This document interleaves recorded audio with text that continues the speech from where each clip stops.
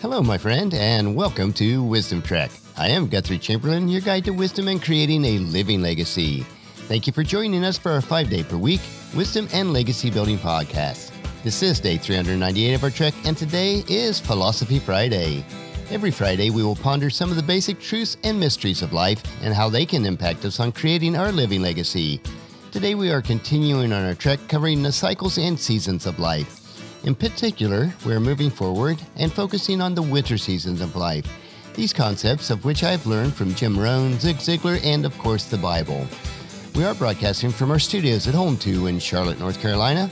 With our tight schedule and travel plans this week, I am recording this podcast a little bit in advance. When this episode is released, we will be back at the Big House in Marietta until late Sunday, when we'll be headed back to Charlotte once again. Weather permitting, my plans are to finish painting a small amount of trim outside the dining room area that we were unable to complete earlier this month. Depending on the growth of the lawn, I may be able to mow the lawn also. The seasons of each year are not unlike the seasons of our life. Growing up on an apple orchard, we became very familiar with the various seasons and what each season had in store for us. If we did not complete our task during the proper seasons, then it directly impacted the next season. During summer, there was mowing to do and gardens to weed. Nearing the end of August, the apple harvest season started, which lasted until late October. This was definitely the busiest season of our year. We had all hands busy picking, sorting, and storing apples. We also had a roadside stand that needed to be attended, as well as delivery to health food stores across the state. We had to work very hard, because even on the good years, all the income generated was barely enough to keep the 12 of us fed and clothed. On the bad years, it was slim pickings in every area of our lives. But after working hard during an extended harvest time, we kept in mind that there would be time for resting during the winter season. Growing up as a farmer, the cycles and seasons of life means so much more. You must also realize that during your entire lifetime, there will be many different cycles of seasons. Just because a particular season did not turn out as you expected, don't let that control the entirety of your life. Each winter season is a time for reflection and planning, while each new spring season gives you an opportunity to start new again. This brings us to our trek for today, as we are considering moving from fall to winter within the cycles and seasons of life, and this section of our trek is titled, Be Prepared for Winter. As certain as night will always follow day, every season of life will have a time of winter. There will never be an endless summer, nor a continual harvest in the fall.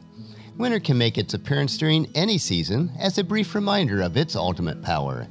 In midsummer, while you are consciously tending and carefully growing your crops, a winter-like storm in the form of hail and wind can momentarily descend upon you, threatening to take away the fruits of your efforts. Winter can make its threatening appearance during the season of planting and sprouting of the spring. And if you do not quickly respond to cancel out its potential devastating effect, the seasons of opportunity will be taken from you by one of these storms of life, leaving you with yet another full year of waiting. We certainly experienced this several years where the apple blossoms were hit with a late frost. Winter can also prematurely appear during the season of harvest, the fall, just as you're about to reap the rewards of your expended and extended human effort, and leave you with crops or a result of your work which are of little value. The first great lesson in life is to learn is that winter will always come, not only the time when the winter of cold, wind, ice, and snow are expected, but also at other times. Winters within your life can rear its cold wind and snow in the form of despair, loneliness, disappointment, or tragedy. It is the winters when your prayers go unanswered, when the acts of your children, whether young or old, leave you shaken and stunned. It is the winters of life when the economy turns against you and when the creditors come after you. It is the winter when competition threatens or when a friend takes advantage of you. Winter comes in many forms and at any time, both to the planter of the crops, as well to the person in business, and even to your personal lives. The arrival of these winters will find you in one of two categories. Either you are prepared or you are unprepared. If you are prepared, you have planted abundantly in the springs of your life, guarded your crops during the summer, and harvest massively during the falls. It is then that the winters can yet be another season of opportunity. It can be a time for reflection, a time for reading, a time for learning, a time for planning, a time for gathering your strength for the coming spring, and a time for taking the comfortable shelter of rest and relaxation. It can be a time of great enjoyment, a time to be shared with those you love and with those who have labored with you. It is a time for Thanksgiving and a time for sharing life's bountiful gifts. Winter is a time for being grateful, both for what you have as well as for what you can yet achieve. Winter is a time for rest, but not excessive rest. It is a time to enjoy the fruit of your labors, but not a time for gluttony. It is a time for warm conversations, but not a time for gossip. It is a time for gratitude, but not a time for complacency. It is a time to be proud, but not a time to be egotistical. Keeping in mind, though, that what you do with your time, with yourself and with your friends, and with your attitudes during the seasons of winter determines what you will do with the coming spring. You are meant to constantly improve your conditions, your results, and yourself. During winters, you can either improve or you can regress, for never do you remain the same. If you do not improve, it is because you do not use your intelligence, your reasoning, and your full potential.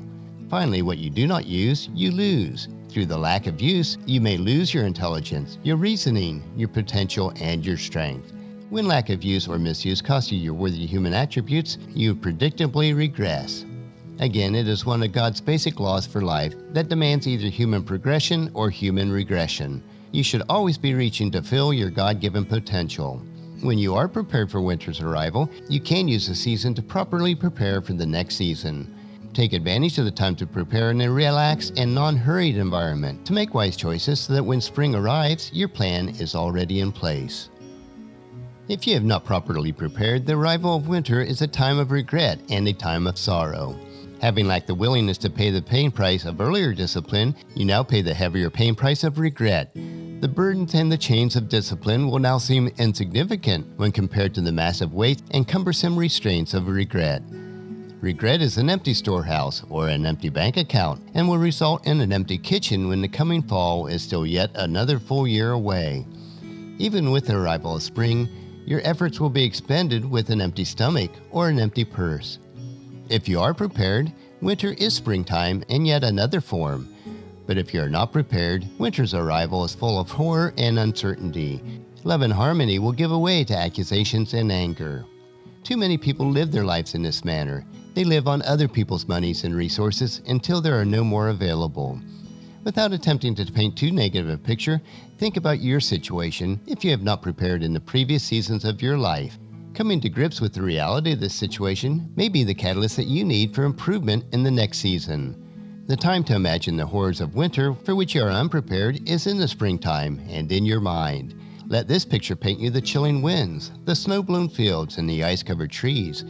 Imagine and then experience in your mind's eye the wailing of a hungry child, the disappointment showing in the eyes of the ones that you love. Emotionally experience the fumbling for excuses and the apologies of your past mistakes. The fear that comes with the knock on the door, the phone calls, or the delivery of the mail. Anticipating these scenes in advance can provide you with the shock that moves you to massive effort in the spring. It is those massive efforts that will prevent the horrifying images from becoming reality. There is still so much more to consider in the winter seasons of life, but that will have to wait as we ponder these thoughts until next week's Philosophy Friday. At that point, we will conclude our series on the cycles and seasons of life. Planting, nurturing, harvesting, and planting are all parts of the cycles and seasons of life. And it reminds me of Proverbs chapter 24, verse 27, where the wisest man who ever lived, King Solomon, instructed us to do your planning and prepare your fields before building your house. Now you might think it would be wiser to build your shelter first, but if you do this, then you will not have your planning done in time so that you can harvest during the fall. If you have shelter but no food, the winter nights will become long, cold, and you will be hungry. Plus, there will be yet an entire cycle of seasons to endure before the next food source arrives. This is the logical orders of the seasons of life. As Ecclesiastes chapter 3, verse 1 tells us, for everything there is a season and a time for every activity under heaven. You do have to realize that all of us will face obstacles and hardships in life, but that does not change God's immutable laws of planting, nurturing, and harvesting. We will harvest what we plant. We cannot allow these obstacles and hardships to be an excuse for a meager harvest. We all know those who have overcome massive mountains of opposition to produce a bountiful harvest in their lives. When you grasp this concept, then you can achieve the rich and satisfying life that Jesus offers us in John chapter 10, verse 10. Next Friday, we will finish our winter season of life and recap this series covering the cycles and seasons of life. But our next trek will be Motivation Monday, where we will explore the trails on how to get and stay motivated so that you can bring value into your world. So encourage your family and friends to join us, and then come along with us on Monday for another day of Wisdom Trek, Creating a Legacy. That will finish our trek for today. Just as you enjoy these daily doses of wisdom, we ask you to help us to grow Wisdom Trek by sharing it with your family and friends through email, Facebook, Twitter, or in person when you meet with them, and invite them to come along with us each day. If you'd like to listen to any of the past daily treks, they are available at wisdom-trek.com. And don't forget to subscribe to Wisdom Trek so that each trek will be downloaded to you automatically. I would also appreciate it if you'd rate and review us on iTunes or Google Play so that others can find out about Wisdom Trek and join us each day. The journal for today's trek is available at wisdom-trek.com, and thank you so much for allowing me to be your guide, your mentor, but most importantly, I am your friend as I serve you through the Wisdom Trek podcast and journal.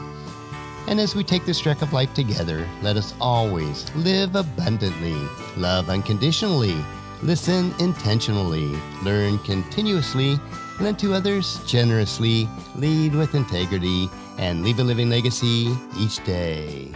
This is Guthrie Chamberlain reminding you to keep moving forward, enjoy your journey, and then create a great day every day. See you on Monday.